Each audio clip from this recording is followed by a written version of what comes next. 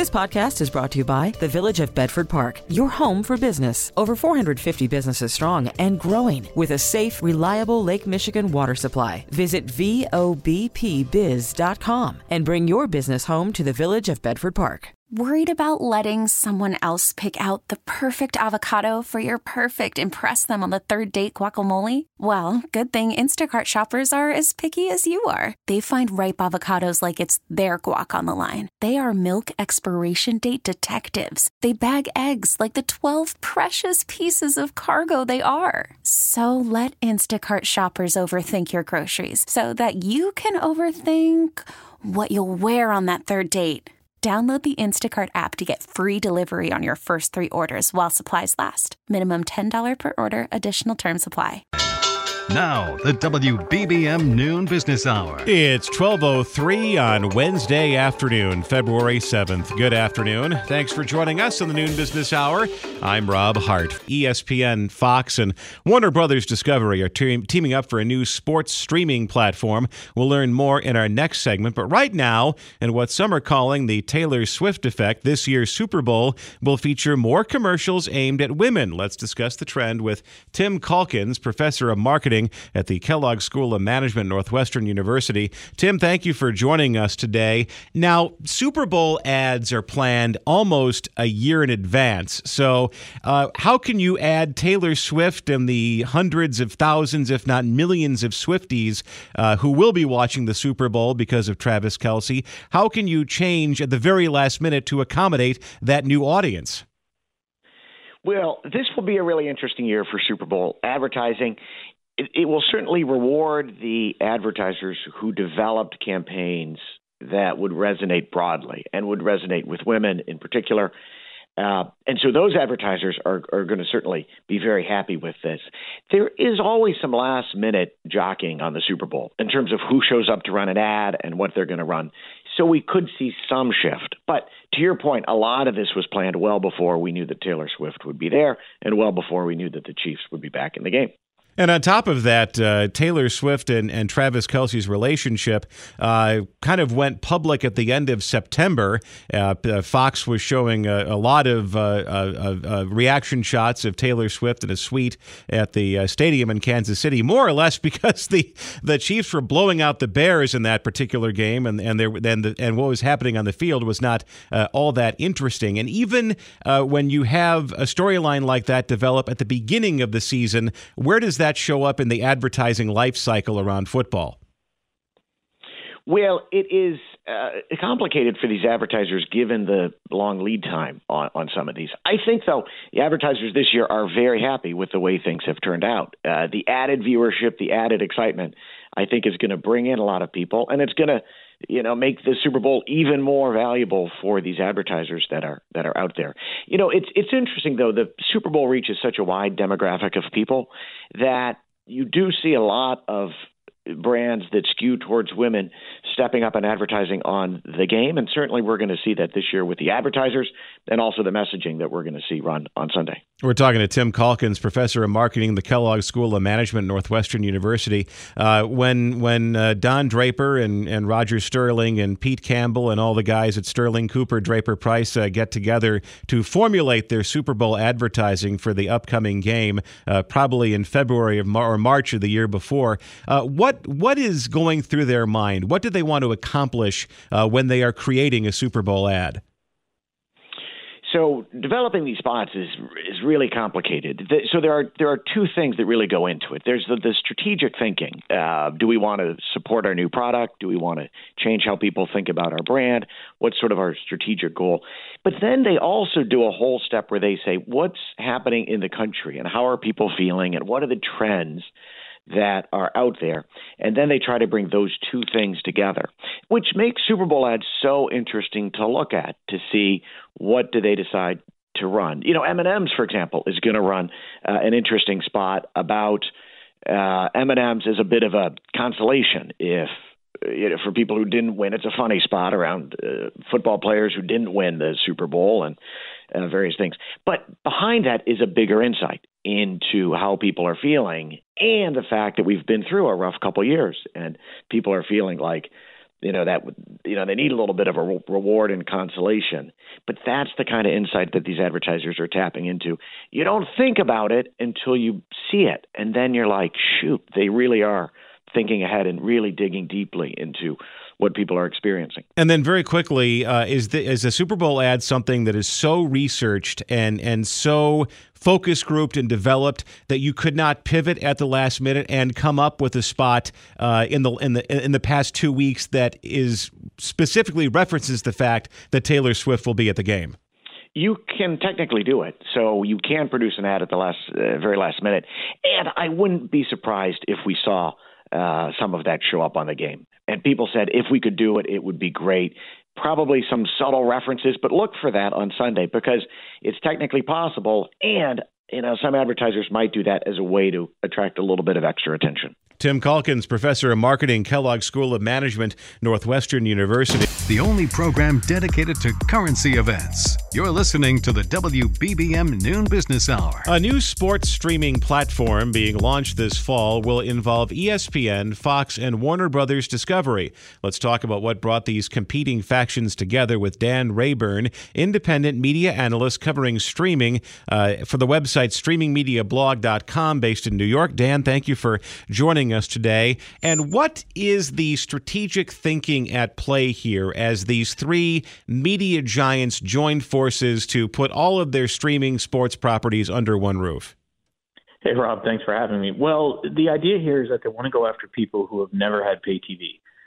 So there's cord cutters and there's cord neverers, as we call them. And they're targeting sports fans that have never had pay TV but are interested in sports. That sounds great on paper. The problem is that this is still going to be missing all the Sunday night football games because those are on Paramount. It's going to be missing additional games in terms of Saturday that CBS has. So this will not have all NFL games, which, as we know, is the most popular sport in the U.S. from a viewership standpoint. We don't know how much it'll cost. I'm guessing $40 to $50 a month. So there's a lot of unanswered questions right now. And there, you will get a lot of sports because if you have the ESPN app or the Fox Sports app and you're a big fan of college basketball or maybe Wednesday night baseball or games that are covered by these various entities, they'll be right there for you. I have noticed there's one big name that's not on the list, and that's Comcast, which means, as you mentioned, Sunday Night Football is not inside this package, nor will you find all of the regional baseball telecasts that the NBC Sports properties carry across the country, including Chicago. That's right. So what we're hearing is that the companies involved here felt that if they added additional content partners, think of a Paramount or an NBC, that the cost of the package would be so high that consumers wouldn't be willing to pay for it. So we're waiting to get some more information, not knowing pricing. We don't even know what this package is going to be called as of now or who's going to be running it. There's going to be a new executive management team. On paper, this potentially makes sense, but at the same time, ESPN still plans to roll out another app on top of this for a direct-to-consumer app for ESPN. So the market is getting extremely confusing for sports fans. We're talking to Dan Rayburn of streamingmediablog.com about this new streaming sports deal involving ESPN, Fox, and Warner Brothers Discovery. So you get the ESPN networks, you get Fox Sports 1, 2, and 3.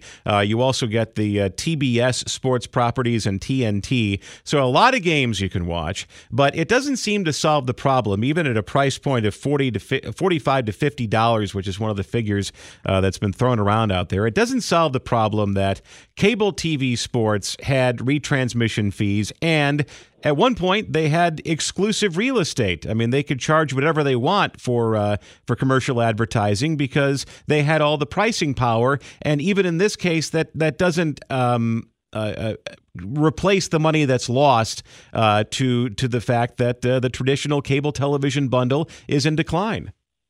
That's accurate. So this is a total of 14 linear networks, as we call it. But I think the bigger takeaway here is for you and I and the listeners who are sports fans, this doesn't make getting our sports content easier.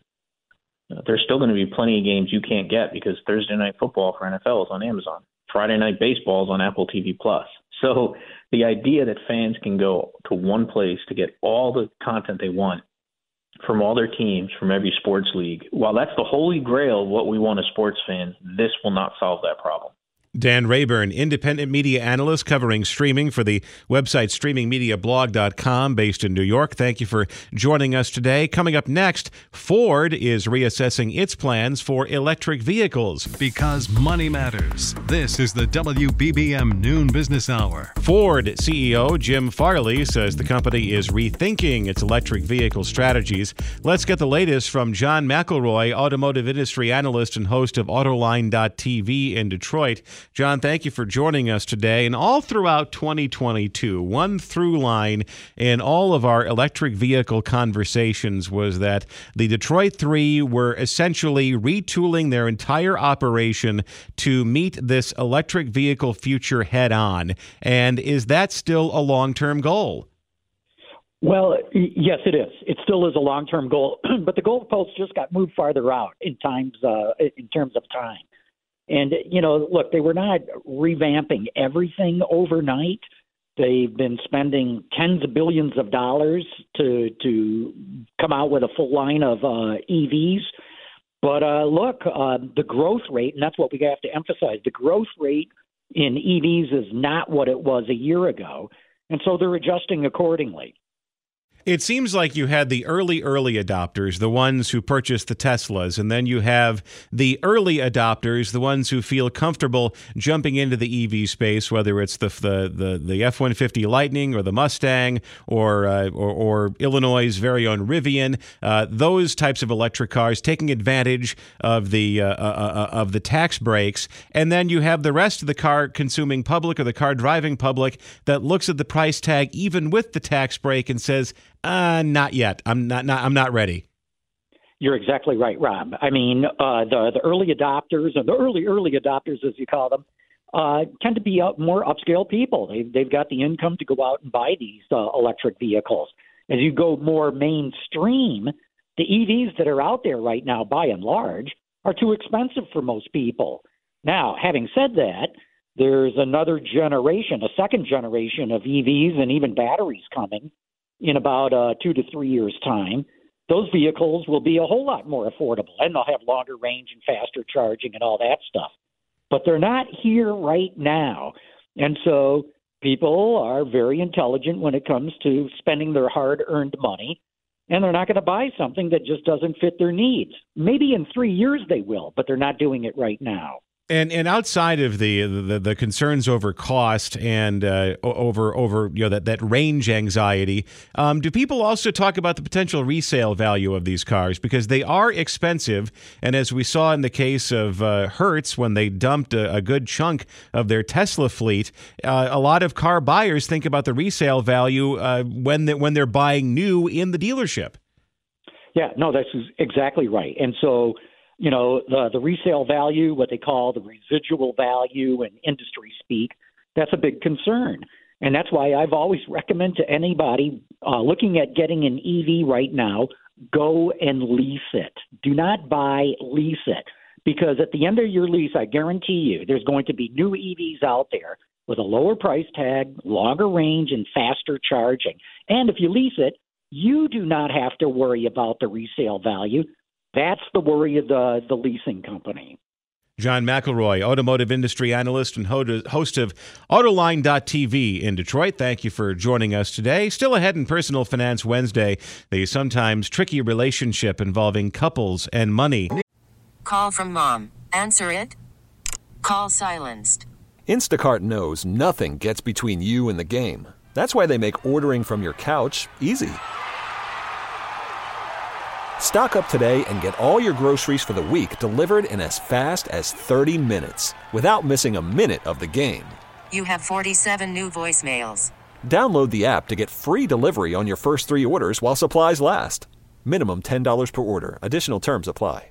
News Radio 105.9. The WBBM Noon Business Hour continues. Good afternoon. I'm Rob Hart. These are the top stories on News Radio WBBM. The community is reacting after a round of anti-Semitic flyers appeared in a North Side neighborhood. A Marine helicopter reported missing in California. It's Personal Finance Wednesday, making sure couples are on the same page with money. And fast food doesn't necessarily equal cheap food these days. Business, the markets are higher and gaining some altitude. The Dow is up 216 18 points. The NASDAQ is up 148, and the S&P 500 is up 43. We have 43 degrees right now in Chicago under cloudy skies. At 12:31, topping our news at the half hour, police are investigating flyers with anti-Semitic messages placed on dozens of cars in the Lincoln Park neighborhood yesterday. Second Ward Alderman Brian Hopkins tells CBS 2 it's connected to anger over the Israel-Hamas war. There's an escalation in anger, and a lot of that is now being targeted towards Jewish residents of our city, and it's unacceptable and needs to stop. We all need to come together and put an end to it. Around 50 handwritten flyers were found along Magnolia Avenue on a 2.5-block stretch near Webster. A U.S. military helicopter is missing in California. The details from CBS News correspondent Cammie McCormick. The Super Stallion with 5 Marines on board was traveling from Nevada to California when it was reported overdue. The Marine Corps is conducting search and rescue operations along with the San Diego County Sheriff's Department and the Civil Air Patrol, but the weather has hampered those search efforts. The crew was assigned to the 3rd Marine Aircraft Wing at Station Miramar in San Diego. It's 12:32 as the noon business hour continues. Markets are higher today. We're joined by Larry Adam, Chief Investment Officer with Raymond James in Baltimore, Maryland. Larry, thank you for joining us today. And investors appear to be in a buying mood. And what's driving that? Well, I think the main thing is that earnings continue to come in at a pretty healthy clip. And if you just look, just recently, we just had an auction of bonds, and it went really well, which means that you didn't see a spike in interest rates. And I think the market's looking at that very favorably. When Fed Chair Jerome Powell, and he's been saying this for 2 years, that the entire process of raising interest rates to slow down inflation and potentially lowering interest rates later this year, that he will be data dependent every step of the way. And we talk about the various, alphabet indices, PPI, CPI, PCE indices like that. But does he also take a look at how this policy affects the stock market and affects the bond market, and making sure that bond yields remain in balance, essentially, and that the market is either not too far out ahead or potentially behind where the Fed policy is going? No, I think he absolutely keeps one eye on the markets. And the reality is that you said, does he keep an eye on interest rates? And clearly, this is a very interest rate-driven economy. I mean, if you think back not too long ago when the 10-year Treasury yield got approached 5%, you saw mortgage rates at 7%.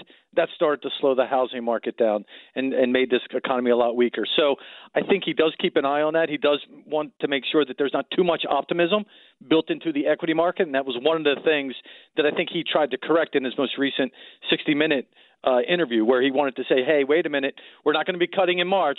Let's wait to see what that data looks like, and we'll probably start sometime around the middle of this year cutting interest rates. We're taking a look at today's market activity with Larry Adam, Chief Investment Officer with Raymond James in Baltimore. And it's interesting that you mentioned that earnings season so far is going better than expected, because there are some other people who are saying that it's below expectations, or their expectations. And what's the general kind of overall theme in these quarterly reports that we're seeing, not only in their numbers for the fourth quarter of last year, but their guidance for this year? Generally, how is corporate America viewing 2024, especially after being rather pessimistic going into 23? Well, I think there's really 3 themes that are going on. The market continues to be led by these mega cap tech stocks, and their outlooks continue to remain very healthy. And you've seen that not only in their earnings, which have been very healthy, but also in their performance. I think the second theme that has really come is the fact that China is struggling. And if you look at the companies that have had exposure in China to drive their revenues, they've actually underperformed because they've been disappointed with the amount of growth that's taken place in China.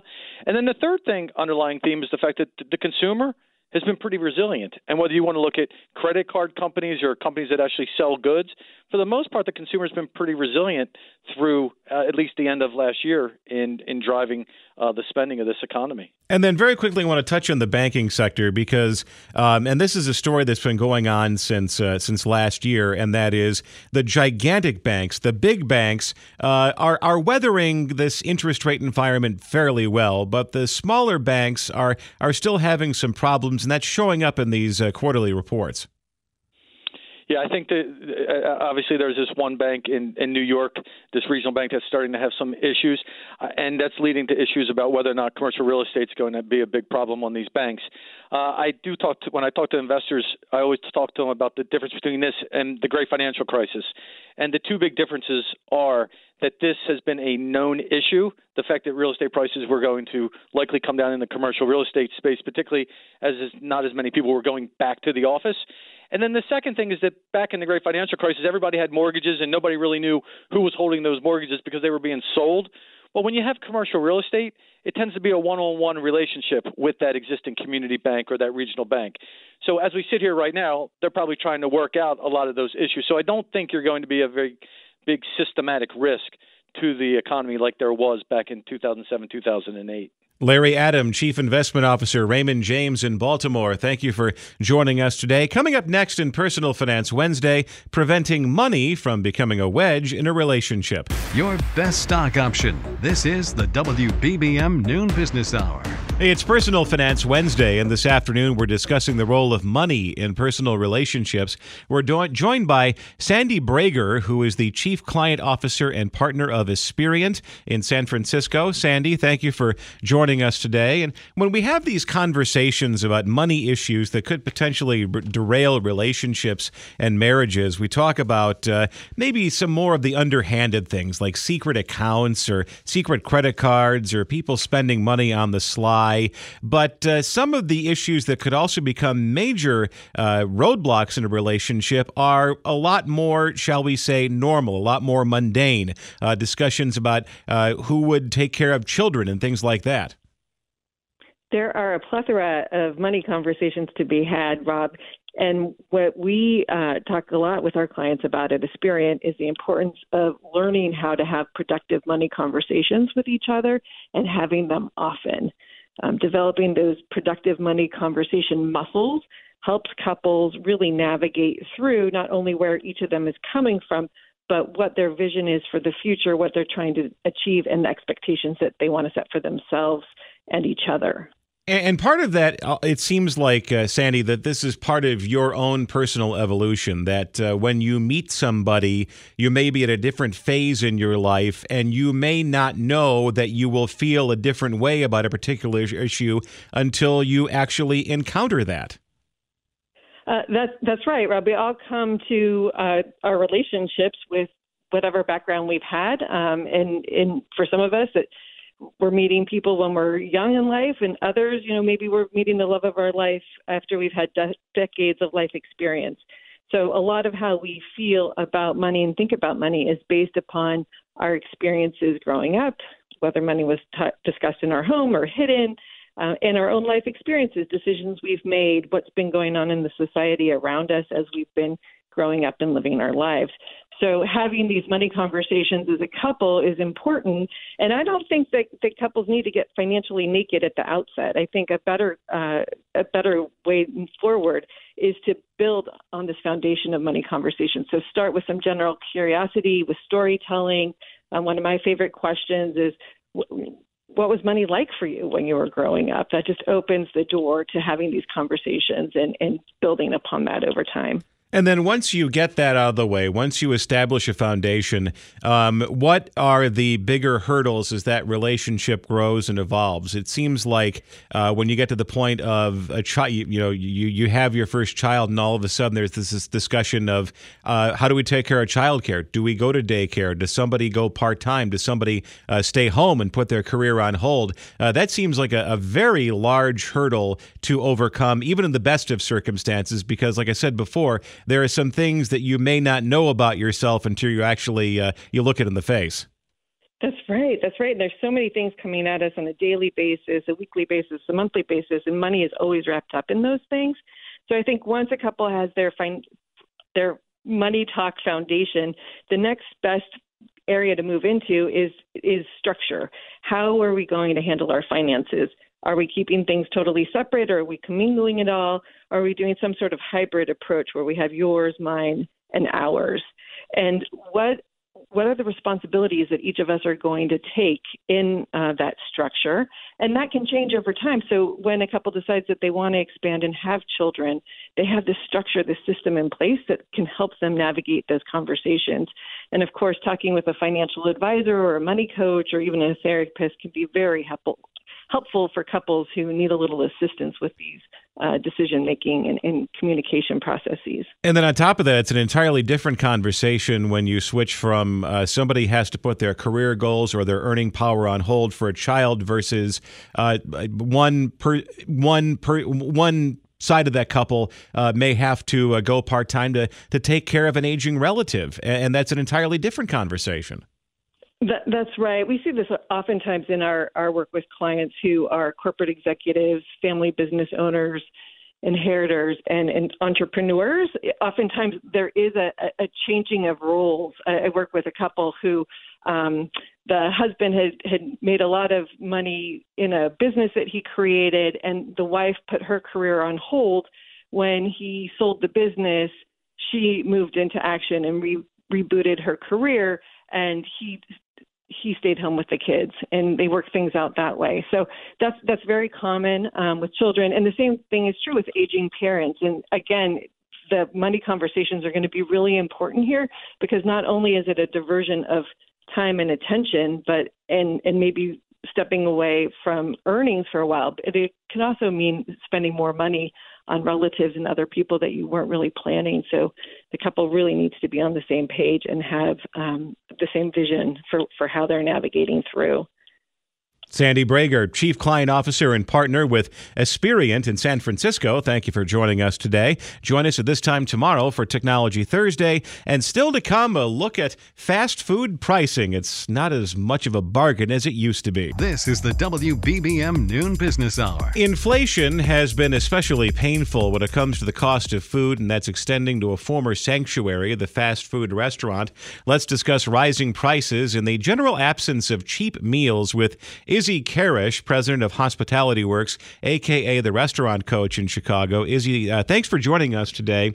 And if you want to get traction on social media, I've noticed all you got to do is post a picture of your receipt from some fast food restaurant, and all of a sudden hundreds of thousands of people will comment about their own experiences. And sometimes that is an honest representation of your bill at a restaurant, and other times it may be this is what you pay after you use a third-party delivery service. But the bottom line is restaurants are dealing with the rising cost of food just like the rest of us.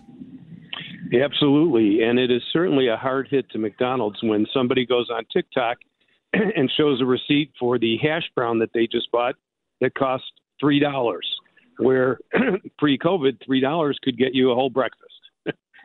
And the story of fast food chains, I mean, whether it's McDonald's or KFC or Pizza Hut, is that they are so large, they have pricing power when it comes to their distributors. But even in this particular instance, that size just cannot help them when it comes to the rising cost of materials, especially beef these days. Yeah, and, very quickly, we may not look at fast food like McDonald's like we did pre-COVID. I mean, that world is long over. And McDonald's, while they're the giant and can purchase food much, much cheaper, the one thing that they can't do is control states and cities that are moving wages substantially high. So in California, come April, wages for fast food employees are going to jump $4 an hour, taking every fast food worker to $20 an hour. And that's what McDonald's is fighting. Not the food fight quite as much as the labor fight.